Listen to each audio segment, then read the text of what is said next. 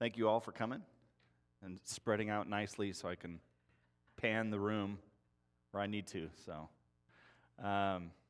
let's have a word of prayer this morning, and then we will get started. And did everybody get the notes? If they want them, they're out on the podium out there. Okay. I just want to make sure everybody knew. So let's have a word of prayer, and we will get started. Father in heaven, we thank you for this morning. We thank you for another opportunity to come together, to gather as your people, Lord, not only for this hour, but for the fellowship time in between and the worship service later. Lord, we so look forward to each week being able to come together and see one another and fellowship with one another, to hear from your word, to sing praises to you. We're just so grateful for that privilege. And we thank you. And we thank you, Lord, for how you have preserved your word, how you've preserved your church and continued to build your church throughout the centuries, Lord. And as we are a part of that now and benefiting from that and all those who came before us, we're so grateful. And as we are finishing up this series, Lord, I pray that we will see the importance of your word in our lives, the importance of your word in the church, that we would adhere to that, Lord, that we would crave it, that we would desire to live our lives upon your perfect and infallible word. And we thank you for it. In Jesus' name, amen. All right, so this will be our sort of our last main lesson in this study. I think Bubba mentioned last week that next week we'll spend some time kind of wrapping things up a little bit, but then have some time for Q&A if you guys have questions based on everything we've gone through and studied.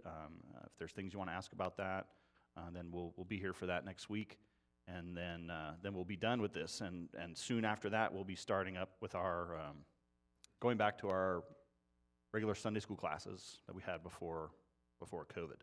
So I'm not exactly sure on the start date on that yet. So, but we'll keep you informed. It won't be the week right after because we're doing something else, I believe, that next week. So yeah. I haven't talked to you about. Is this on?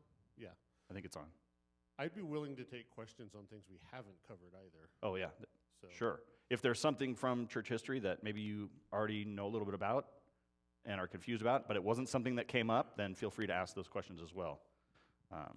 So we have our in-house encyclopedia, Bubba, to help us with those things. So, all right. I want to start this morning by reading a passage out of Colossians chapter 2, if you have your Bibles and you would turn there with me.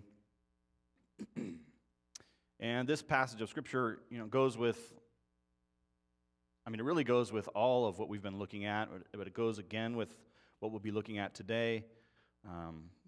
And so I want to read this, get our minds thinking about the Scriptures here. Colossians chapter 2, I want to look at verses 6 through 8. It says, "Therefore, as you received Christ Jesus the Lord, so walk in him, rooted and built up in him and established in the faith, just as you were taught, abounding in thanksgiving. See to it that no one takes you captive by philosophy and empty deceit, according to human tradition, according to the elemental spirits of the world, and not according to Christ." And this passage of Scripture sort of sums up the problems that the church has faced over the centuries, as we'll talk about that in a little bit. But I wanted to start with reading that and get our minds wrapped around that this is not a new problem, right? The drifting away from the truth is not a new problem in the church. And last week, Bubba talked about the period of the Enlightenment in the late 17th and 18th centuries, again, and some of what came out of that, particularly the roots of liberal theology and those who popularized the ideas and thoughts that went along with it. Like all the historical people and events that we have talked about throughout our study in church history, these people had a tremendous impact on the church, and not for the better. And men like that Bubba mentioned last week, men like Rene Descartes, Immanuel Kant, and Friedrich Schleiermacher. And he talked about two groups, right? The rationalists and the empiricists. So the rationalists who argue that by thinking without any connection to experience, a person can come to a true understanding of the world. Okay? And the empiricists who said only through interacting with the world, by absorbing it through our senses, can we then bring reason to bear and understand the world. Okay?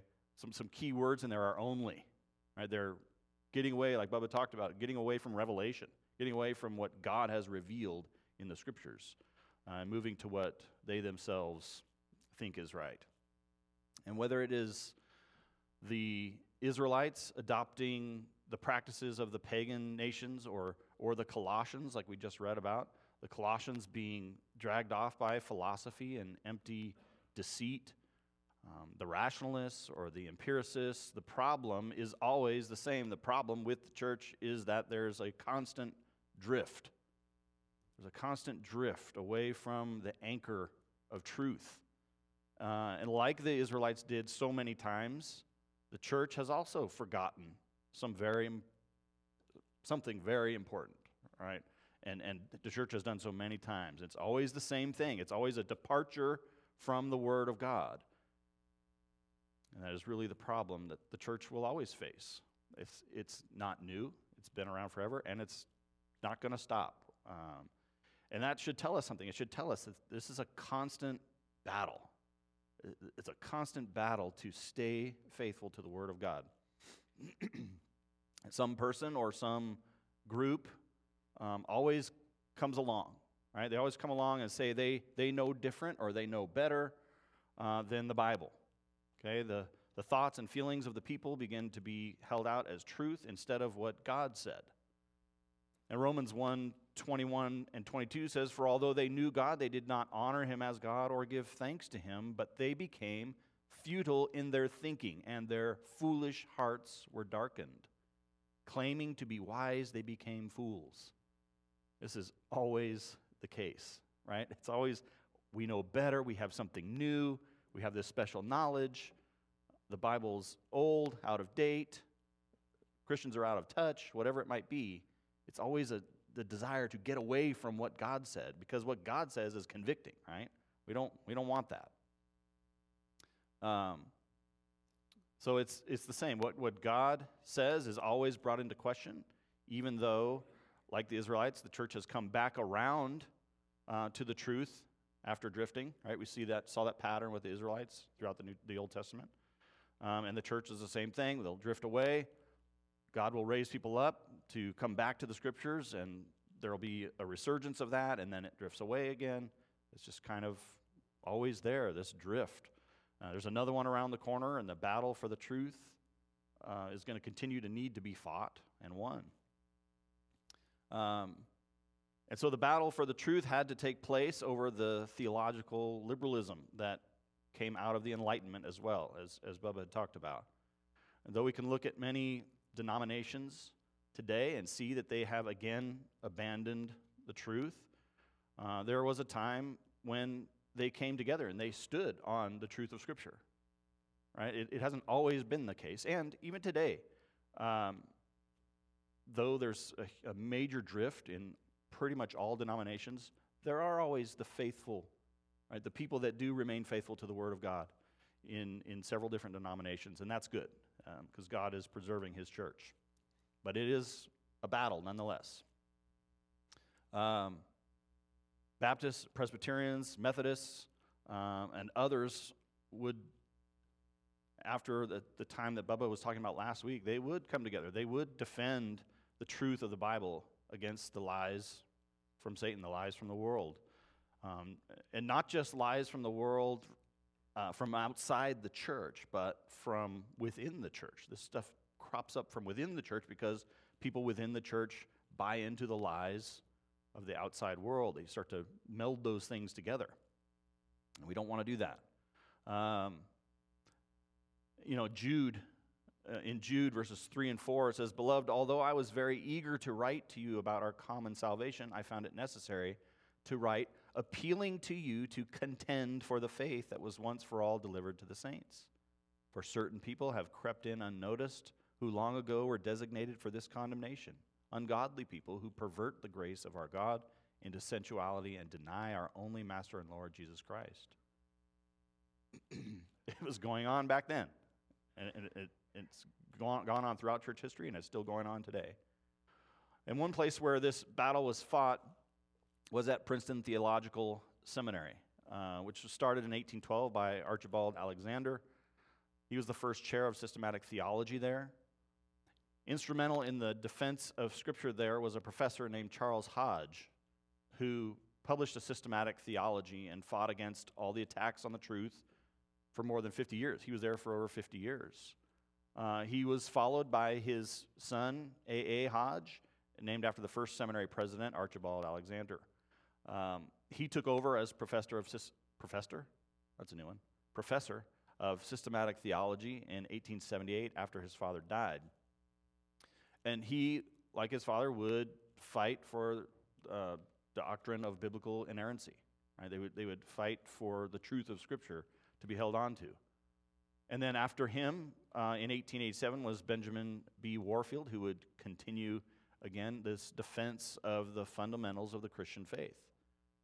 And these men would follow that pattern that we've seen throughout church history. As we've gone through and looked at these things, there's this pattern of those who were committed to certain fundamental truths, fundamental scriptural truths, and namely, three in particular. First was the Word of God as authoritative and true. That Christians should live by the very Word of God found only in Scripture. That it should guide and govern the Christian worldview. Our thinking should be based on the Word of God. And Warfield said, when Paul declares then that every Scripture or all Scripture is the product of the divine breath, is God-breathed, he asserts with as much energy as he could employ that Scripture is the product of a specifically divine operation. And he also said the Bible is the Word of God in such a way that when the Bible speaks, God speaks. Is that the view that you and I have of Scripture? I mean, I think that's a question we need to ask ourselves. Is that our view of the Scriptures? That when I open the pages of Scripture and I read what's said, no matter where I'm reading in there, do I believe that it's the Word of God? Do I believe I can say, this is God speaking to me? And we should stand on that truth. And it's the truth in every book, every page of the Bible, not just the red letters. If you have a red letter Bible, some people say, well, those red letters are the words of Jesus, and those are more important than the other words. It's not. The whole thing is the words of Jesus. And that's how we should view Scripture, that when I'm reading it, I read a passage of Scripture and I sit there thinking about that passage of Scripture and meditating on it, studying it. I am hearing the Word of God. I am listening to what He has said. And that's how we should view it. These theologians fought for what the Reformers did, the same thing that the Reformers did, and what many Christians had done throughout the church history when the Word of God had been abandoned, and by the people of God, they reminded Christians that everything else should be made subject to the Bible, not the other way around. And Warfield also said, I have another quote from him in there, thus, in every way possible, the church has borne her testimony from the beginning, and still in our day, to her faith in the divine trustworthiness of her Scriptures, in all their affirmations of whatever kind. The church has always believed her Scriptures to be the book of God, of which God was in such a sense the author that every one of its affirmations of whatever kind is to be esteemed as the utterance of God of infallible truth and authority. So you can see there this commitment to the authority of Scripture. As we've seen throughout, we've quoted many different Christians as we've gone through this study, and there's this theme on these people that are coming back to the Word of God, and they speak almost in the same way, though, of course, throughout history, people talk differently, but they're saying the same thing, that we need to look at the Scriptures as authoritative. The second thing they're committed to is the work of God in salvation. Okay, they're committed to the work of God in salvation. That sinful men are saved, are justified by God's grace through faith, apart from works. right? Just as the Bible says. They're committed to scriptural teaching on salvation and God's work in that. That the work of God in salvation also includes the finished work of Jesus Christ, right? Not only in his death, but also in his resurrection. And you see, just like the Colossian church experienced in the first century, when the word of God is questioned, when God himself is questioned, the deity of Christ is questioned. They fought for the truth of the deity of Christ. That's why these words are written in the scriptures, because it was a problem, and they needed to come back to the truth. So I would ask a question here then. What is it that makes sinful people acceptable before God? What is it that makes sinful people acceptable before God? Okay? Christ. There you go. The righteousness of Christ imputed to us. That's how we are seen as acceptable before God. That's how we are justified before God, when the righteousness of Christ is imputed to us through faith. So we also agree, then, if we answer that question that way, we agree with B.B. Warfield, who wrote about our acceptance before God. He said, we have but one Savior, and that one Savior is Jesus Christ our Lord. Nothing that we are and nothing that we can do enters in the slightest measure into the ground of our acceptance with God. Jesus did it all. Okay? The third thing that these men were committed to was that God alone is to be worshiped. Okay, God alone is to be worshiped. The triune God, worshiped in spirit and in truth. And truth meaning the scriptures, not our feelings about life and things and our experiences. The truth of the scriptures. Since the resurrection, the deity of Christ have really always been under attack in the abandonment of the truth. Warfield also wrote, had Christ not risen, we could not believe him to be what he declared himself when he made himself equal with God. But he has risen in the confirmation of all his claims. By it alone, but by it thoroughly, is he manifested as the very Son of God, who has come into the world to reconcile the world to himself. It is the fundamental fact in the Christian's unwavering confidence in all the words of this life. It's a very strong statement that is, of course, based purely on the truth of the very words that we find in the Bible. Even as you hear that statement, you can hear references to passages of Scripture in there. These are fundamental biblical truths, and as these people fought for these truths, they would ultimately become known as fundamentalists. Yeah, Bubba, you had a comment.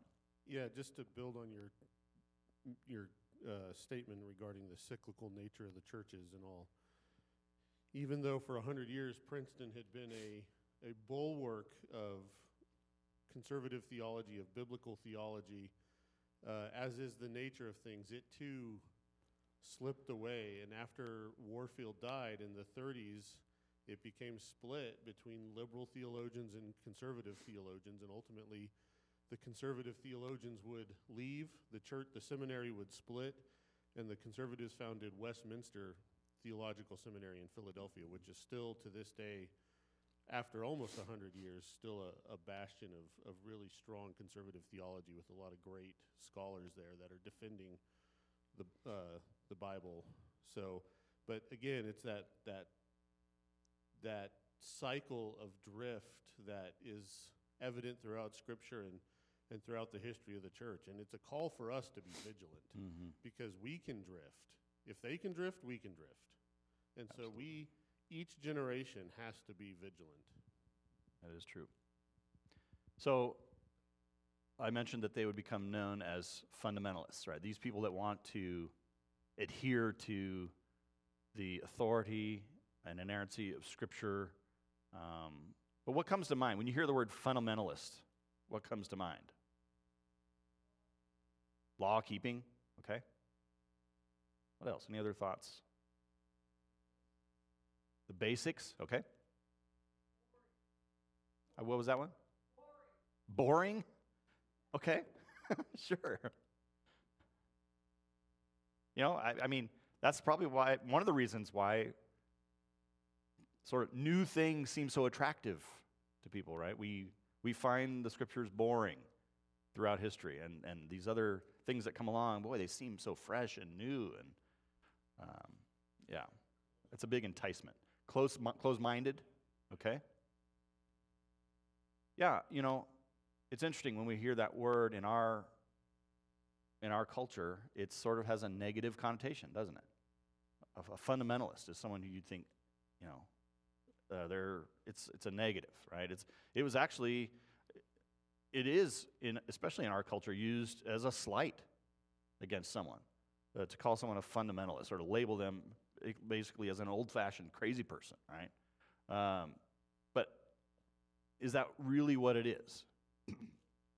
In this time that we're talking about here, that's not what it was. It's not a bunch of crazy people, right? These are people wanting to be faithful to the Word of God, not wanting to drift, wanting to call out the drift in others and in the church and come back to the truth of the Word of God. Now, a person labeled a fundamentalist could be a crazy person, right? Who also has strayed from biblical truth. That could be true, but that's not what this started out as. Right? This group of people who were Bible-believing Christians, again, they're committed to the authority and the inerrancy of Scripture. They're not. You might say they're boring. I wouldn't, but they're certainly not crazy people or all about law keeping or something like that. The rise of fundamentalism was the counter to the theological liberalism that had taken root and flourished in the churches. And by the late 19th and early 20th centuries, this group would include men like Dwight L. Moody, who lived from 1837 to 1899, C.I. Schofield from 1843 to 1921, and Billy Sunday from 1882 to 1935. And these men were well known as evangelists in their day. The fundamentalist movement would include different Bible conferences and groups who would create official statements or creeds. Again, doing what the church had always tried to do with creeds. Right? When these things come around, it's because there's a drift. There are lies about the Word of God that need to be corrected. And these creeds and statements are ways of saying, here's what the Word of God says, and here's what it means by what it says. This is what we adhere to and what we believe about the Scriptures, so that you know what this group or that group believes about something. And so these are very important things, creeds, and they are a way of clarifying, of safeguarding, and taking a stand on biblical principles and doctrines. And they would have to do this because of the major influence of the liberalism infiltrating the church's teaching and practice. Right? It's no small thing. It's not something that's, sort of cornered in one church. There's this problem church over here. This stuff is spreading, right? It's getting everywhere. And coming out of seminaries, right? It's a problem when the institutions that are training up pastors to go out and preach are drifting. What are they turning out? They're turning out men that are drifting, and who then take that out to multiple churches, and the drift continues in those churches. And we see that problem going on today as well. Again, it's a constant fight to stick with the truth. So, one statement, as we were talking about statements or creeds, one of these was made by the Presbyterians in 1910. The General Assembly of the Presbyterian Church decided on 5 fundamentals, that is, fundamental doctrines of the Christian faith. One is the inerrancy of Scripture. Sound familiar? Right? The virgin birth and deity of Christ. The substitutionary atonement of Christ's death. the bodily resurrection of Christ and the authenticity of Christ's miracles. Why would they have to make a specific written statement saying these things are fundamental doctrines? Right. Yeah, because they're under attack. Yes.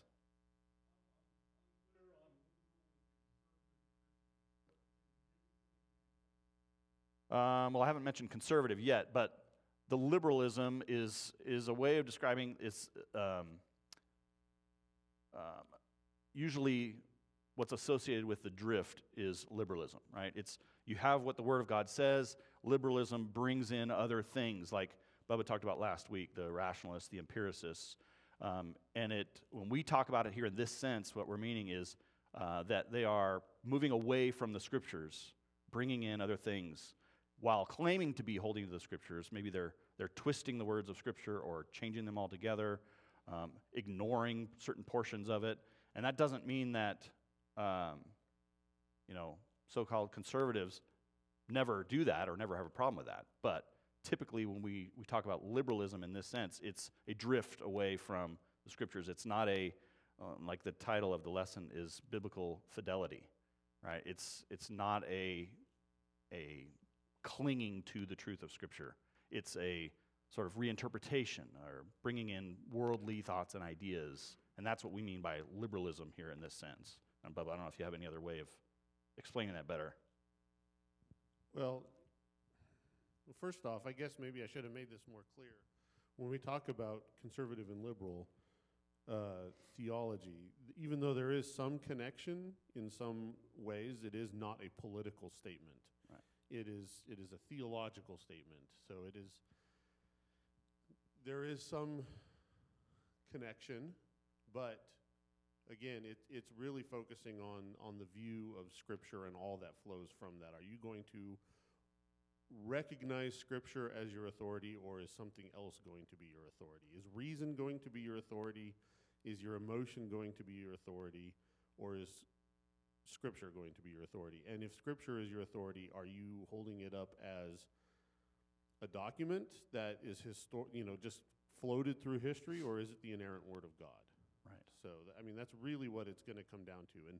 And many groups have, just to answer your question, have strayed away from that and no longer look to the Bible as the inerrant, infallible, inspired Word of God, and therefore they are free to drift in whatever direction they so choose.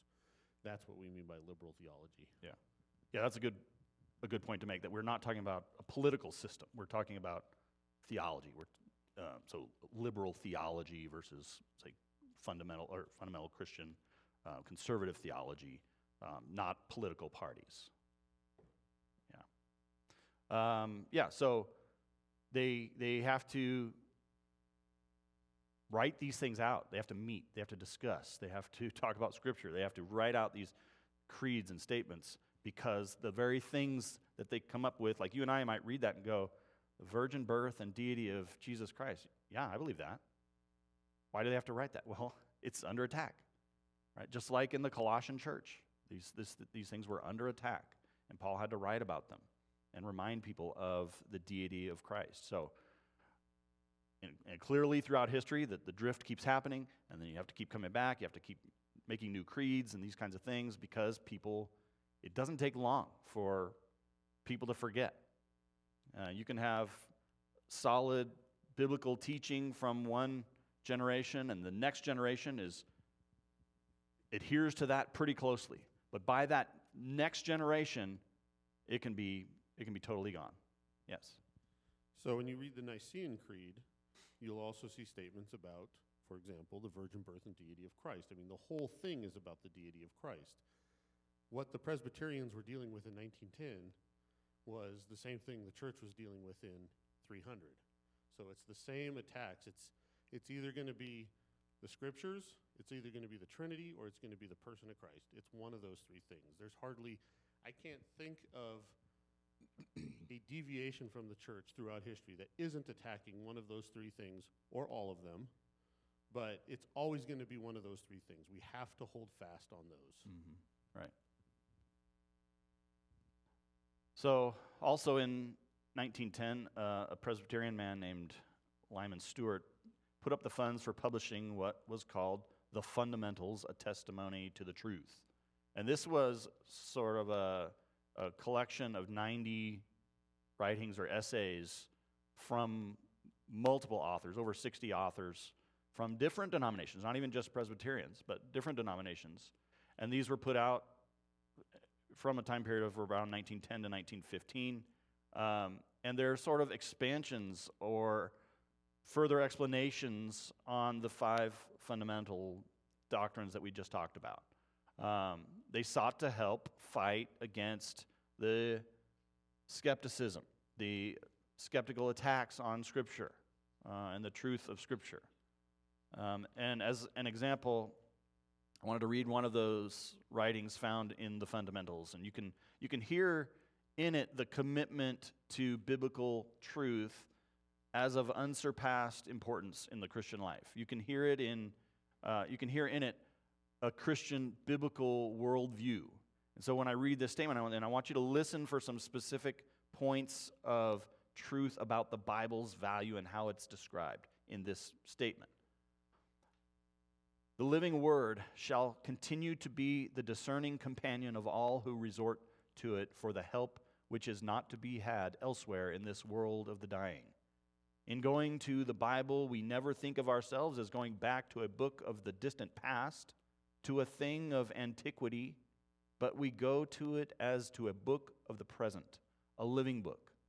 And so indeed it is, living in the power of an endless life and able to build us up and to give us an inheritance among all them that are sanctified. So what about that? What are some points of truth about the Word of God indicated in that statement? What'd you see in there? It's living. And what does the fact that the Scriptures are living not mean? Well, not dead. Yes. They're relevant to today. Okay? Absolutely. Living, sometimes people take that, even what the Scriptures say about itself, that it's living and active, and they take that to mean also it's changing. Living means it grows, right? It becomes something different or can mean something different based on the times or culture. That's not what is meant by that. It is living and active. It is relevant for every generation, for every day. The truth of the Scripture never is at a place of having no power in the lives of people, right? God's Word always has an effect on the hearts and minds of people in every generation. Yes?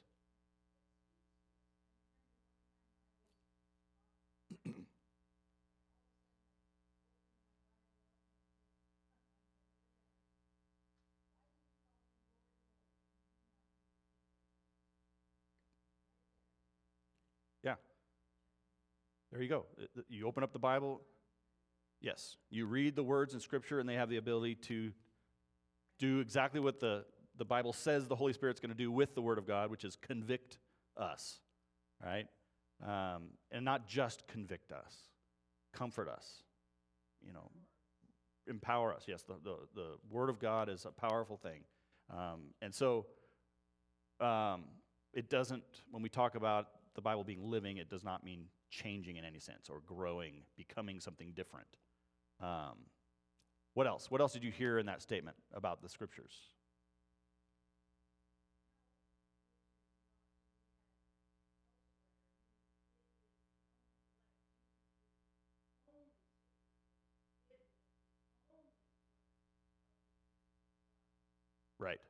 Right, yeah. All who resort to it for the help which is not to be had elsewhere in this world of the dying. Yeah, it is, and it says, it is the source of discernment, right? It answers questions. It gives us wisdom to deal with the lies, to deal with the drift, those kinds of things. And what else about that statement did you see about the Scriptures?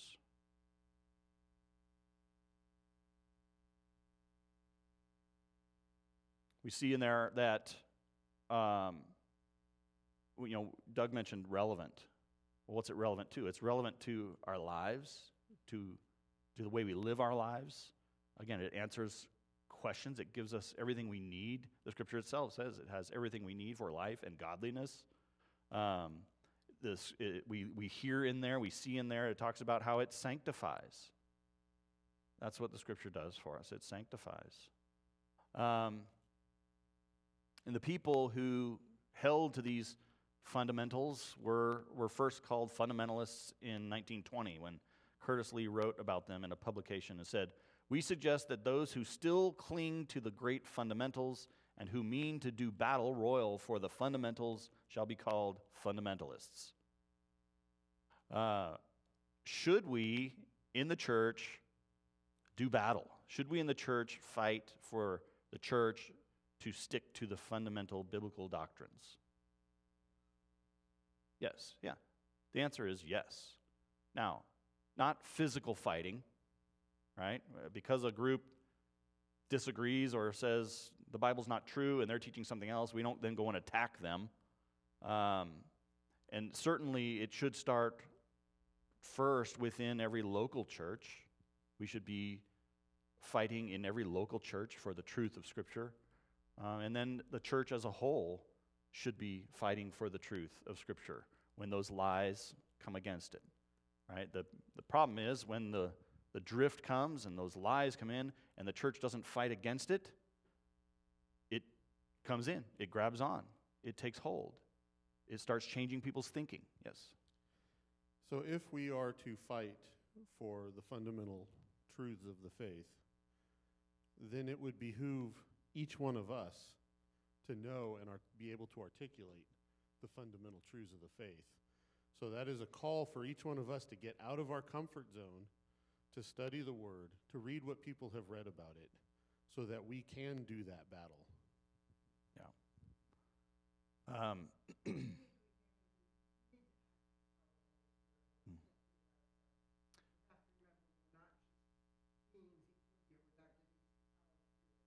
Right.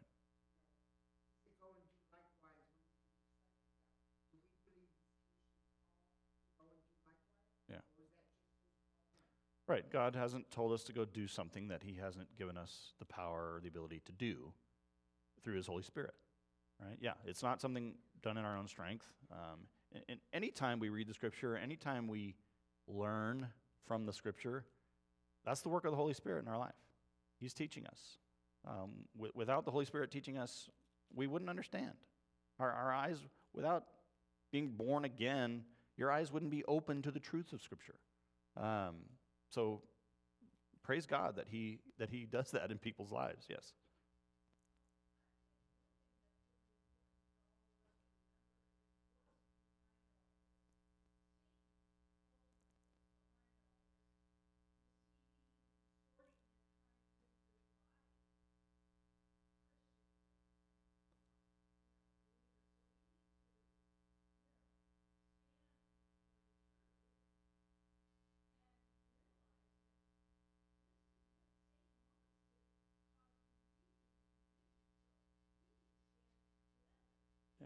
That's right.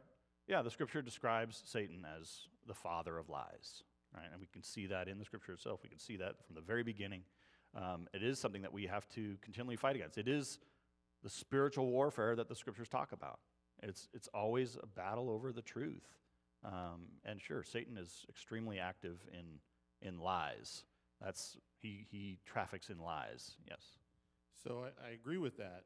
But as an additional warning, when we were reading on the early church and we were talking about Tertullian, and he was contending for the truth of the Trinity, he opens his great treatise on it by saying that Satan will promote and defend one aspect of the truth at the expense of the whole truth. So we need to keep that vigilant as well. We need to keep in mind the whole truth of Scripture, not just a part of it, but all of it. Right.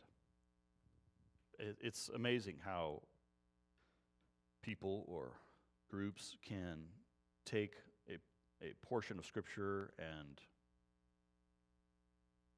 maybe have one part of it right, but twist the rest of it, and we can easily not notice That's the whole point of deception, right? You don't really see it coming. You don't really recognize it until it's already bitten you. And so it's, again, a constant vigilance, like you say, a constant battle. And the only way is to keep reading it, keep studying it, to know it, so that when those lies come, though they may sound like the truth, I need to be discerning. I need to be asking myself questions. Is what they're saying about this passage true? And that's, again, a constant battle. And so, again, like I said, we don't physically fight someone that disagrees or someone who claims to be a Christian and they're teaching something false. But we, biblically speaking, we rebuke, we correct, we train with patience.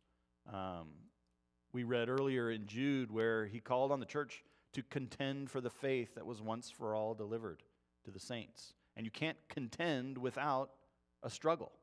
Right? There's an aspect of struggle in this. It's difficult. And so we can't contend without correcting error. There's all these bumper stickers. This is a bumper sticker that says coexist, right? Well, we can coexist with people in the sense of we can be loving towards people and kind towards people, but we can't coexist in the sense that I can say the Word of God is the truth, and so is that, right? We can't coexist in that sense. Christianity is exclusive. It's very exclusive. Yeah, you had something? As far as knowing the Word and all of that, and we even see that in Scripture. There is, in Acts 17 with the Bereans, they were searching the Scriptures to make sure that what Paul said was true. Mm-hmm. So those elders at that church, they knew the Word and could test what was being said because they could foil it again. And what's the Word that they're searching? Well, it's the Old Testament. But they knew it cold, and they could tell if Paul himself was telling the truth. So that's what we need to be like. That's our model. Yeah. I didn't mean to divert you. I just No, that's good. So yeah, we have to contend. And again, that doesn't mean that you're being mean. Right? It doesn't mean that you yell and scream at someone. We can contend for the truth by having conversations with someone who's maybe teaching something false. We can talk, hey, can we talk about the Scriptures? Can we look and see what it says? Here's what it actually says. And you can have those discussions. You can call on them to repent of what they're teaching or believing and come back to the truth of Scripture. And you don't have to do it with your fists, right? That's not what we're talking about. But it is nonetheless a battle, and it's hard. You think of it in your own families with maybe people in your families who aren't believers, and you have these discussions with them about Scripture, and they totally disagree. And some of you have that experience of it's tiresome, it's difficult. There can be hard feelings because you won't bend, because you want to stick to what's said in this book, and they have a big problem with that. And so it's not easy, but we should do so nonetheless. And this is what the fundamentalists were doing. And this wasn't the first time, as we've seen, and it won't be the last time that churches need to stand on the truth of God's Word in the face of opposition or skepticism, doubt, and attacks. A particular battle over this was called the fundamentalist modernist controversy, and that took place in the early 1900s among what were mainline American denominations. What was going on in these denominations was an ideological battle between Bible-believing Christians and the theological liberals. And again, this is a hard-fought battle, and it was especially, I was going to say hardly, but that's not the right way to use that word in this sense, but it was especially hard-fought in the Presbyterian churches. And some of their seminary professors, and Bubba talked about this earlier, they had denied, in terms of Princeton Seminary, these professors had denied the doctrine of biblical inerrancy and had gone into theological liberalism, and they're removed from their positions, their teaching positions. In 1922, a liberal Baptist minister preached a sermon at First Presbyterian Church in New York titled, Shall the fundamentalist win? Well, of course, he was against the fundamentalists, and so his point strongly made was that they should not. They should not win. So he's fighting for this liberal drift. He's fighting to, though he would probably claim he wasn't, he's really fighting to drift away from the truth of Scripture. In 1936, J. Gresham Machen left the Presbyterian Church USA, or known as PCUSA, to establish the OPC, or the Orthodox Presbyterian Church. Machen had been a professor at Princeton Seminary, but the seminary itself and other professors drifted towards liberalism. And so eventually he left. He couldn't stay there anymore. And he really was one of the last theological conservatives to be at Princeton Seminary. And as also, even aside from just the church, as the public embraced modernism more and more, there are other events that took place in the United States, in different states, that began to turn public opinion against those who were known as fundamentalists. In 1925, something called the Scopes Monkey Trial. Scopes is the name of the guy who's a substitute biology teacher in a high school in Tennessee. And he was put on trial for violating Tennessee law. I don't know if it's still law to this day, probably not, but by violating Tennessee law when he taught the theory of evolution in a public school. You can see where things were, legally speaking, that you're not allowed to teach this, and it drifted to now someone's teaching it, and they're being put on trial for teaching the theory of evolution in a public school. Well, things are flipped now, right? Things are quite different now. And the three-time presidential candidate William Jennings Bryan prosecuted that case. Scopes was found guilty. Okay, so he was found guilty of violating that law, but the trial brought because of these high-profile people, brought a lot of attention to what the public viewed as, again, this negative connotation they have about fundamentalists. They looked at their fundamentalist creationist views, and they would look at them as if they're out of touch. They would look at the progress we've made in science as proof against creationism, right? And so, again, those who are sticking to what the Word of God says about creation are beginning to be seen as out of touch, right? We see something different. Our experience says something different. Science is teaching us something different. And that doesn't mean that science doesn't discover things and we learn things from science. Absolutely. God invented science, right? And when we discover things, it points us to, even more so, to our Creator. But the drift is, and the pattern is, that when things are discovered, it's looked at as a denial of the Creator. Weber, you were going to say something else? No? So this and other things serve to turn American opinion in a negative direction against Christianity. Major denominations, like Bubba mentioned earlier, major denominations are split. Fundamentalists would leave and start more conservative denominations. They would want to start new denominations that are going back, sticking with the fundamentals of the Christian faith. And by the 1940s, there came about what was called New Evangelicalism, and it's a group of Bible-believing Christians who thought that, in regard to the fundamentalists, that they're really becoming known just for infighting, right? This is what they're known for, that and for anti-intellectualism. And I think it goes back to what some people said about what we think of when we hear that word fundamentalist. And so there's a negative connotation to this. And they would eventually just be called evangelicals. 1942, the National Association of Evangelicals was established. And they would affirm most of what the fundamentalists did, including the key doctrines that we've mentioned for the most part. But one way they differed was that they sought to tone down what they thought about the communication of the fundamentalists, that it was unfriendly. Right? They wanted to be more friendly in their sort of communication about Scripture. Right? And of course, one of the most popular and well-known evangelicals ever was a preacher named Billy Graham, who came about in the 1950s and 60s. And Billy Graham was raised in fundamentalist circles.